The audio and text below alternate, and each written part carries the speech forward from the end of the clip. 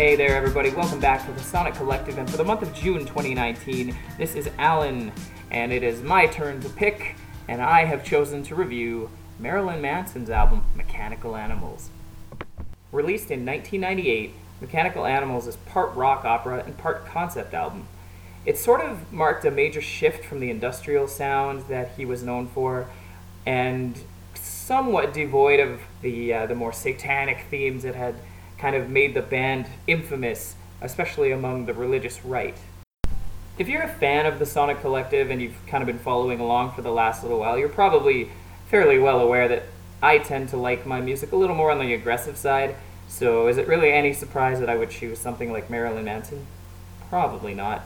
The reason I picked this one, though, as opposed to some of his other releases, is because this album actually marked the first time he made the top 200 on Billboard. This was the very first Marilyn Manson album to do so. So even though it is kind of the middle part of a trilogy of concept albums, I felt that this one was maybe the one to dive into because it seemed like it would maybe be the most accessible.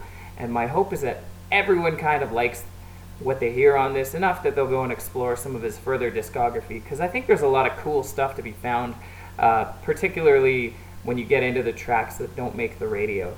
So I'm really curious what the other guys are going to think about this, and I'd love to know what you guys think as well. So make sure you review along with us, and then at the end of the month, come and check back, see what we thought, leave a comment, leave a like. We're on Facebook, we're on Twitter.